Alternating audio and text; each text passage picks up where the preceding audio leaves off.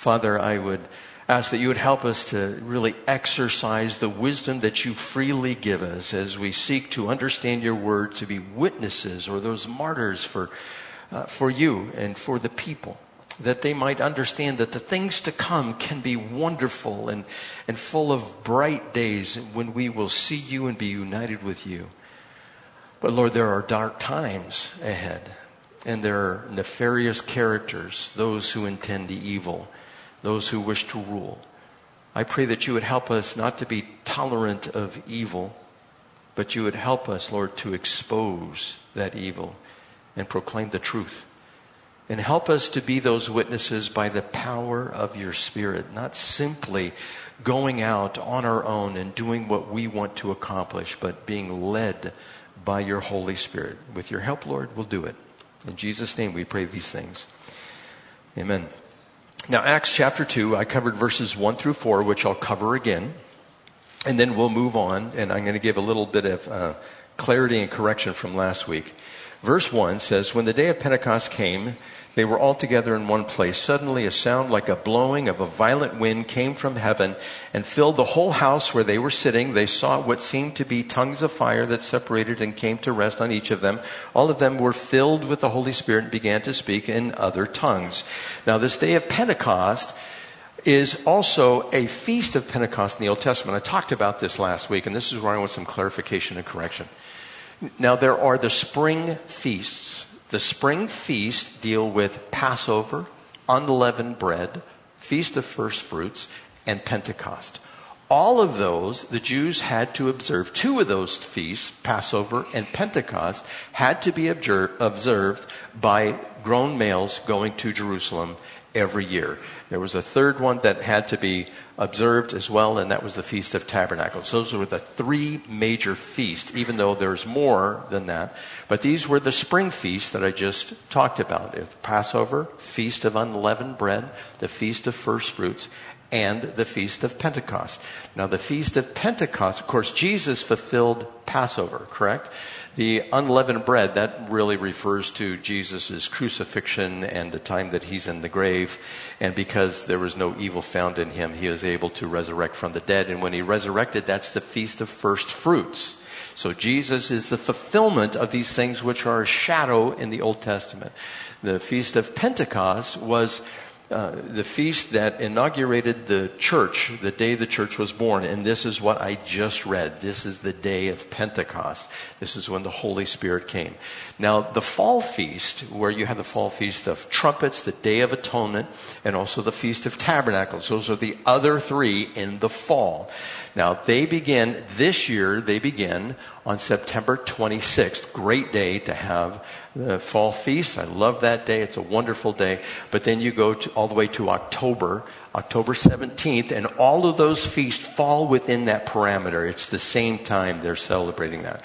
Now, I told you last week that there are some, and you can look this up, there are some that teach, and I even gave you this information, that the rapture could take place on the Feast of Tabernacles. That is true. Some teach that, and also some teach that the feast could take place on the rapture could take place on the Feast of Trumpets. Now, again, this year, it begins September 26th and ends, all of those feasts, they end by September 27th. And so, depending on who you read and what you've studied in the past, the rapture could take place on the Feast of Trumpets or on the Feast of Tabernacles. The Feast of Tabernacles, some would say that that's the millennial reign of Christ. That's how that's going to be fulfilled. And then you have the Day of Atonement, which will be Christ's second coming. And going backwards, you have the Feast of Trumpets, and that would be the rapture of the church. So just for clarification from what I said last week, that's really the layout, the common layout which is there. But there are fall feasts and there are spring feasts, and we want to make sure we understand Christ is going to fulfill the fall feasts as well. And when we start plugging in the possibilities of what that could be, it could be the Feast of Trumpets, Day of Atonement, and also the Feast of Tabernacles that will bring to conclusion the time of the Gentiles here on earth and the ushering in of the millennial kingdom. Now, just that information alone, You can write all that down and go, now what did he say about that? Which feasts were when? And the fall feast and the spring feast? You see, just to understand this, you have to have some background information. And it's okay, but I'm taking out the mainspring of the watch and just saying, okay, here's one of those parts that we can go with. Now, going on with this, I started to tell you, well, the Holy Spirit is the one who baptizes. He baptizes us, and we are baptized in the Holy Spirit, so to speak. Just like we're baptized in water, we're baptized in the Holy Spirit, by the Holy Spirit. And the scripture says that Jesus also baptizes us with the Holy Spirit. And so, by the command of the Father, Jesus does it, and the Holy Spirit is the one who is the agent there. And so we put that all together. And I wanted to give you full information of who the Holy Spirit is. Remember, the Holy Spirit is not a force. He's not electricity. He is a person.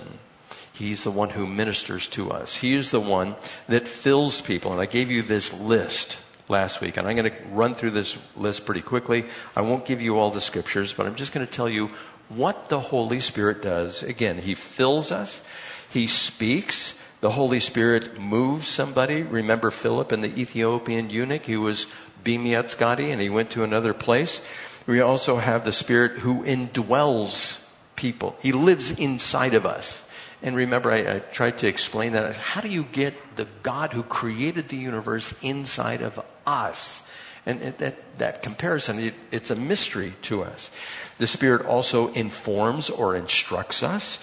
The Spirit created. We know that Job 33 verse 4, the Spirit of God has made me. The breath of the Almighty gives me life. And so the Spirit is acting in such a way. A force doesn't do that. Electricity doesn't do that. This isn't like Dr. Frankenstein, that electricity gives life to something that is dead. And then the Spirit can be rebelled against. You can't rebel against electricity. Electricity will not have it. Electricity is say, I'm going my way, and you're not going to give me any excuses. The Spirit rests upon people on the outside. The Spirit gives rest. The Spirit, He can be grieved as well, and that's by resisting Him or sinning. The Spirit is called good in the Scripture. The Spirit is called holy. Do not cast me from your presence or take your Holy Spirit from me, which was possible in the Old Testament, not in the New Testament. The Holy Spirit is with us forever. The Holy Spirit is omnipresent. Psalm 139 talks about, where can you go away from His Spirit? He is everywhere. Everything that exists is enveloped by the Holy Spirit. The Spirit intercedes for us. He goes to the Father and intercedes for us in our weaknesses. The Spirit seals us, and you know what this is. You take a Hallmark card, you fold it over, you put some melted wax on there, and you put a stamp on it. Well, He has done that with us. We have been given the Holy Spirit as a deposit guaranteeing the things which are to come. And He seals us, and the only person who can open that seal is the person who's authorized, which is God. The Spirit also testifies. He's the one that testifies about Jesus Christ. The Spirit is also omniscient. He knows everything, just like the Father knows everything, just like Jesus knows everything. The Spirit empowers. The Spirit convicts of sin. Especially before we're believers, we have this conscience that God has put inside of us. But the Holy Spirit also comes along and says, don't do it. And the devil and his angels and demons come along and say, go ahead and do it. And so we have this conflict. We still have that conflict. The Holy Spirit is omnipotent. He has power just like the Father, just like the Son. And the Spirit baptizes disciples. He baptizes them in Him. And that's what we're getting to here. Now in verse 5, it says, now there were staying in Jerusalem God-fearing Jews from every nation under heaven.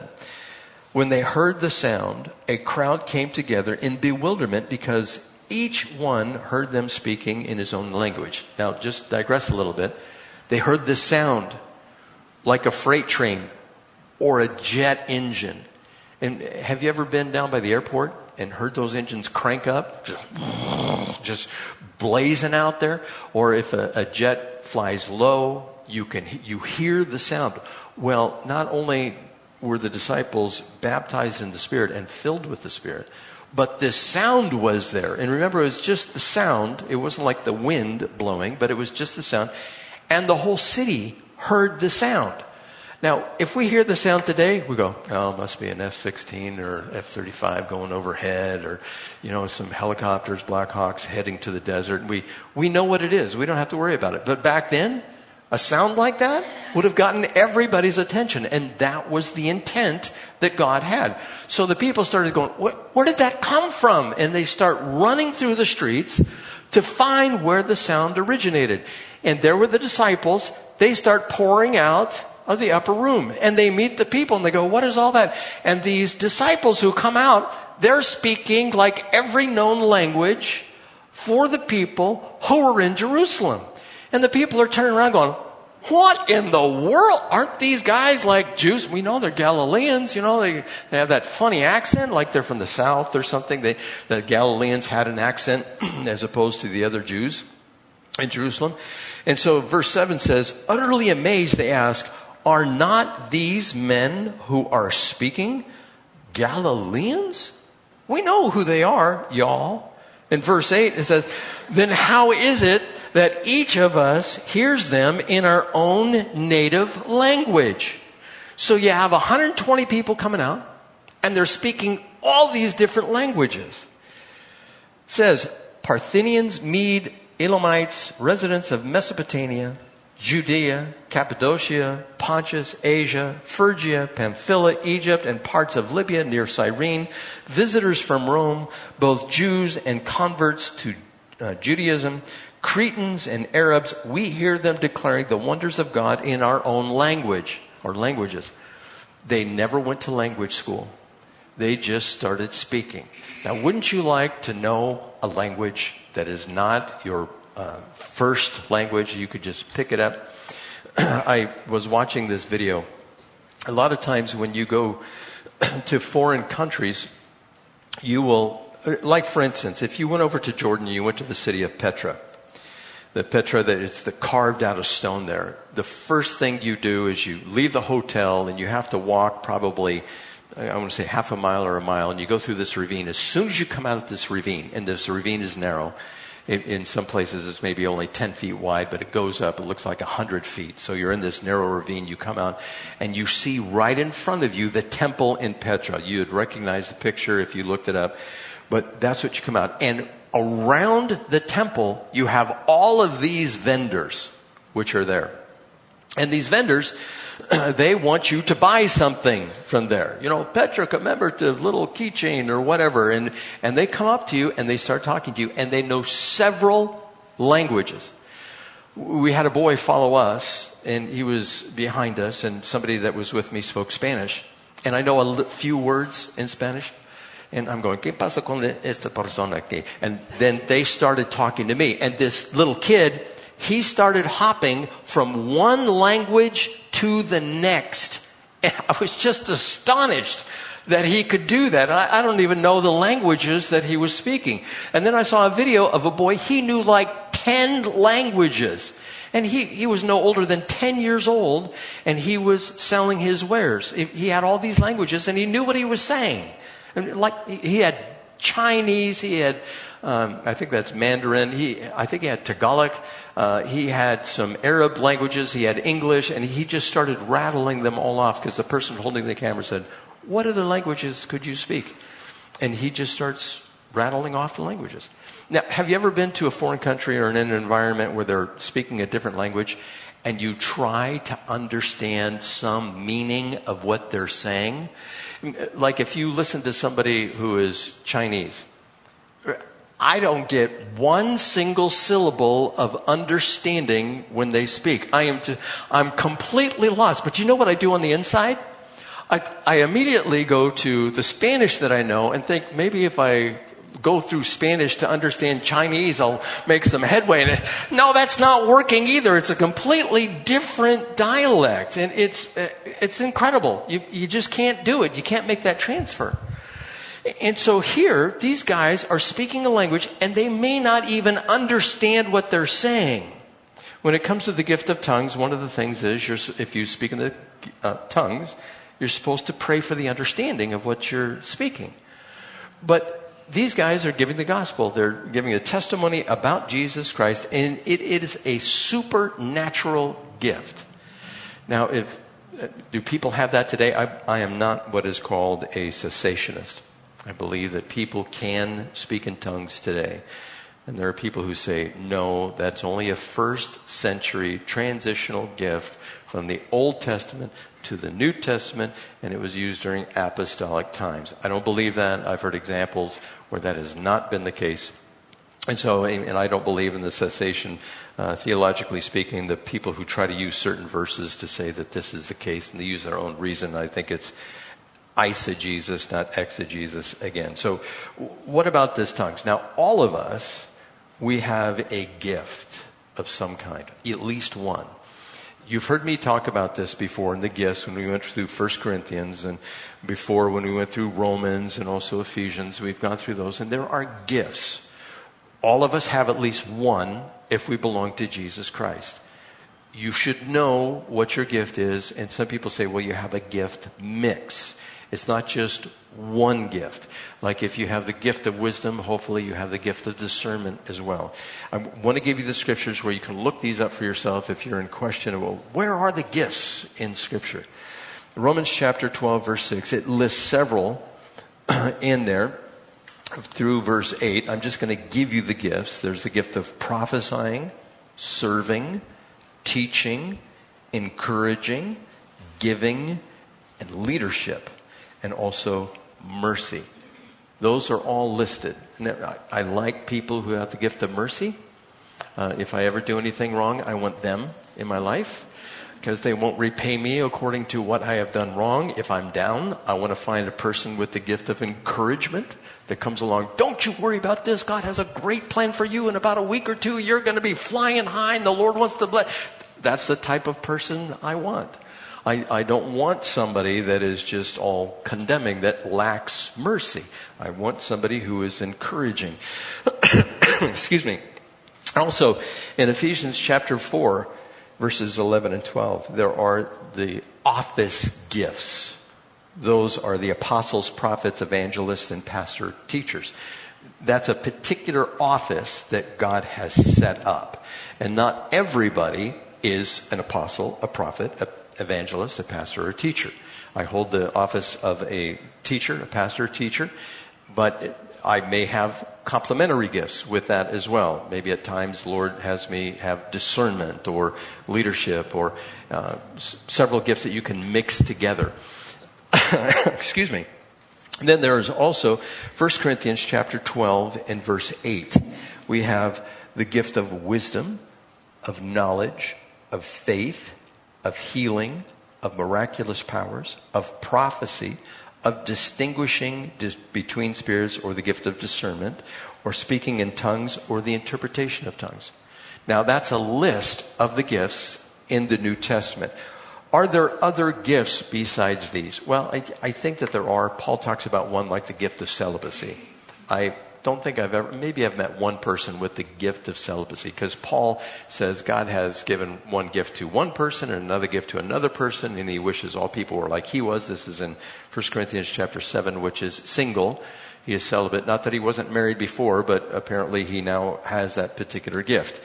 It's not a gift I want to pray for or ever want to be involved in. I don't want to have the gift of celibacy, and I think most people are like that.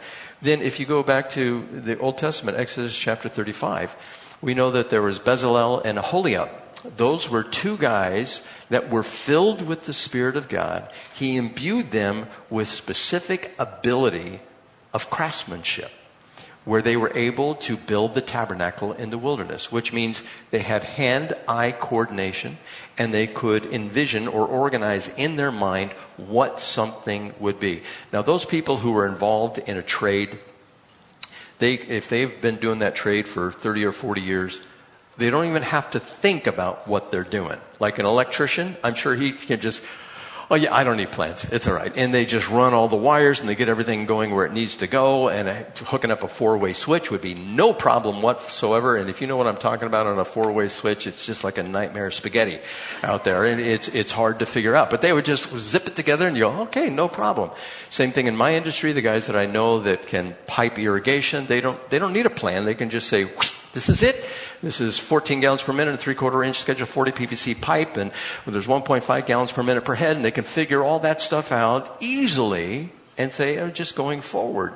So the person with the gift of craftsmanship can do that. Like, how many dowels do I need? What angle is this going to be at? How do I contemplate a compound angle and cut those things and weaving together, and how many threads per stitch, or however they work it out, and do they have to count if they do it by hand, or is it a weaver's? And they can set up all that stuff. That's the gift of craftsmanship. Are there other gifts besides that? When I took originally the gifts course, so to speak, and went through it, there was one gift they talked about, and I thought, well, that can only be used one time, and the gift of martyr. It's like, oh yeah, okay, you have the gift of being a martyr. Okay, that's a one-time gift. You don't get a do-over, on that one. And I'm going, well, maybe God gives you His grace to be a martyr. I understand that. And are there any other gifts? Some people would say, well, some people have the gift of music, which I could see that. It's not listed in Scripture, but could that happen? Well, some people are just born with the right pipes. The nose, the olfactory sense is just right. They can get their tongue going just right, and the diaphragm pushing, and you hear it and you go, oh, magnifico. And you think it's just wonderful what they're singing and how they're singing it.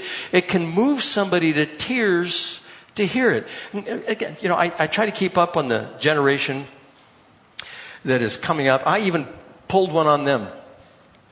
There's this phrase. They had never heard about this before, and we were talking about something with being dead or dying, and I said, oh, they're Pepsi. Have you guys heard of that? No, it's the next generation that's coming up. Take Pepsi, flip it over. What does it say? Is dead. And so these people are posting memes going, oh, Pepsi, and the person dies in the video which is there, and there's all this information which is out there, and the accumulation of information, and just understanding what lies ahead as far as our gifts are concerned. Do you know if somebody's going to die? If you not know somebody's going to die, do you have information? Do you have knowledge about who they are and what they've done and what they've experienced and what they're thinking and their sins that they've committed? All of that stuff, you start looking at this, and there's knowledge that we don't have, like the knowledge of languages here, that God gives us supernaturally. So what gift do you have? Do you know? If you don't know, ask God. Say, God, will you reveal what my gift is? And some people say, well, gift of missionary. Okay, well, that means you just go, but they have a gift of ministering to people in foreign languages. Are there other gifts? The singing which is out there that could, in fact, be the case. I don't know. I don't want to go beyond what Scripture has to say, but the Holy Spirit, when He fills us, when He baptizes us, He will give us gifts. The gift of the Holy Spirit, that's a gift in and of itself. And so, not to muddy the waters, just to go back, you have the Feast of Pentecost, where the Holy Spirit is given. Comes on the believers. It happened with a loud noise, which is there. They got the gift of tongues. Now, there are other gifts that they had as well. They had the office gift of apostles, for at least 12 of them there. And these gifts are to be used for the edification of the body. I don't believe they're supposed to be used for ourselves, but for the body. So, like pastors and teachers were given to train up people in the body, disciples, so that they might do good works. So this is the idea and the purpose of the baptism of the Holy Spirit. I'm just trying to keep it simple here. Now, verse 12 again says, amazed and perplexed, they asked one another, what does this mean? And some, however, made fun of them and said, they've had too much wine. If you've ever seen somebody who is just drunk out of their mind, they're usually mumbling, right? They'll stumble and mumble. Those two things. And they just do whatever. And so that's why somebody who is not familiar with God and His ways or doesn't understand would turn to somebody who's speaking a foreign language, like Chinese, and they go, they're clearly drunk. They don't even know what they're saying. They're Galileans. Where do they get these languages from? And you could see why they would say that. And then it is Peter who stands up and says, with the 11, he raised his voice, verse 14, and addressed the crowd. Fellow Jews and all of you who live in Jerusalem, let me explain this to you. Listen carefully to what I say. These men are not drunk as you suppose. It's only 9 a.m. No, this is what was spoken by the prophet Joel.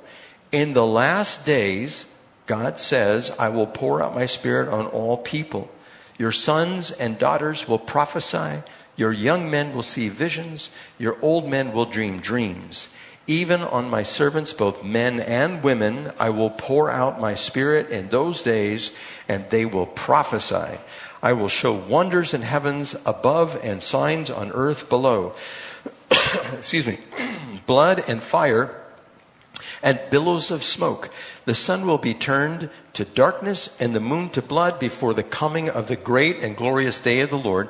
And everyone who calls in the name of the Lord will be saved. So that's Joel chapter 2, beginning in about verse 28 down to verse 32. And this encompasses the birth of the church all the way to the millennium. That's what those verses encompass, because you have wonders in the heavens. When's that going to take place?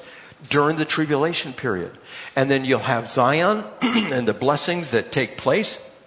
It says, and everyone who calls in the name of the Lord will be saved. That, if you read in Joel, it gives a little more description in there of how there's going to be blessings coming out of Zion. So this is the beginning of the last days, the inception of the church. So how long is the last days right now? It's over 2,000 years. Do you feel old yet? It's like, well, wait. The last days, the Lord's coming right away. Remember, we're dealing with the Lord's timing, not our timing. We get upset if we wait more than 5 minutes at Starbucks. And God's going, no, it's 2,000 years right now. How much longer do we have? From the inception of the church to about 150 years ago, there was really no technology that was widely available. And all of a sudden, look at us now. It's Dick Tracy. It's going to have flying cars. They just aren't able to put them out on the market because everybody will be crashing together with each other. We have rocket ships that take off and land all by themselves. And you don't even have to do it. You're going to have cars that drive themselves, quote unquote. Oh, wait, we have that, don't we? All this stuff that is out there, we're just excelling. What do you think is right around the corner? Genetic modification. That's right here. They want to change who you are from the inside. That's the whole thing about the mRNA. When I was reading about that, the vaccine, it can be passed on. Those changes in your DNA will be passed on to your children, if you have children. And they want to change who you are. They want to change who you are so that you can live forever in this body. And God's not going to have any of it, I can tell you that. He's going to put a stop to that. Well, how long? I don't know. Could be next week. Could be September 26th. It could be next year. Don't know when it's going to be, but it is going to be. God told us it's going to happen. Joel talked about this baptism of the Holy Spirit, and not those exact terms, but he told us it was going to take place. Okay, so the baptism of the Holy Spirit, there's some confusion as to exactly what it is. I want to dig into that just a little bit. There are 3 views of the baptism of the Holy Spirit. The first one is to be baptized in the Holy Spirit equals water baptism. Church of Christ practices this. Once you get baptized in water, you get the baptism of the Holy Spirit. You are baptized into Christ. You are placed into his body. It is synonymous. Water baptism, baptism of the Holy Spirit. I think that is an error. They also say in the Church of Christ, you have to be baptized in the name of Jesus only, even though Matthew chapter 28, the end of the chapter, says baptizing them in the name of the Father, Son, and Holy Spirit. And so if somebody gets confused about that, what do? I baptize you in the name of the Father, Son, and Holy Spirit in Jesus' name. You cover all the bases, right? If somebody says, well, I'm not quite sure. We don't have to worry about it. God knows what's going on. And so this idea of water baptism and the baptism of the Holy Spirit being the same thing, it is not true. I want to give you an example of this. They believe that as soon as you're dipped in the water, you're baptized in the Holy Spirit. And I was witnessing once to a guy who was being discipled by another guy in the Church of Christ, the discipler. I happened to meet him on a job I was on, and he came up to me and he started talking to me. Do I want to know Jesus Christ? I said, absolutely, I do. I want to know who Jesus Christ is. And so he started talking to me, and I said, oh yeah. And I said, but I have a question of you, because I knew this at the time. I said, do you equate baptism of the Holy Spirit with the baptism in the water? He goes, oh yeah. I said, well, I have a problem with that. In Acts chapter 10, Cornelius and his whole house, they received the baptism of the Holy Spirit. And then after that, Paul commanded them to be dipped in water as well. It was a separate event that took place. He turned to me and goes, how do you know this? You read the Bible. And it's in the Bible in that order. And then his discipler came up and said, what do you want? I said, oh, nice to see you too, brother. And I believe they're saved. I just believe that the information they have about the baptism of the Holy Spirit is a little off. And so the baptism, I believe, the Scripture teaches, the baptism of the Holy Spirit is different than baptism in water. Baptism in water is something that we are commanded to do. I think it's a big deal. It's called, quote unquote, in some churches, a sacrament, as opposed to something that is an ordinance. What is an ordinance? An ordinance is like foot washing, or gathering together. That would be an ordinance. But something like baptism in the Catholic Church, there's holy orders, there's marriage, there's giving the last rites. Those things are sacraments in the Catholic Church.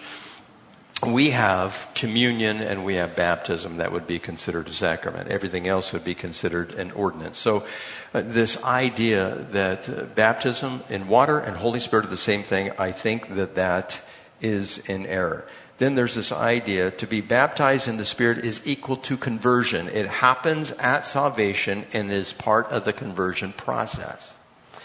I don't believe this to be the case according to Scripture as well.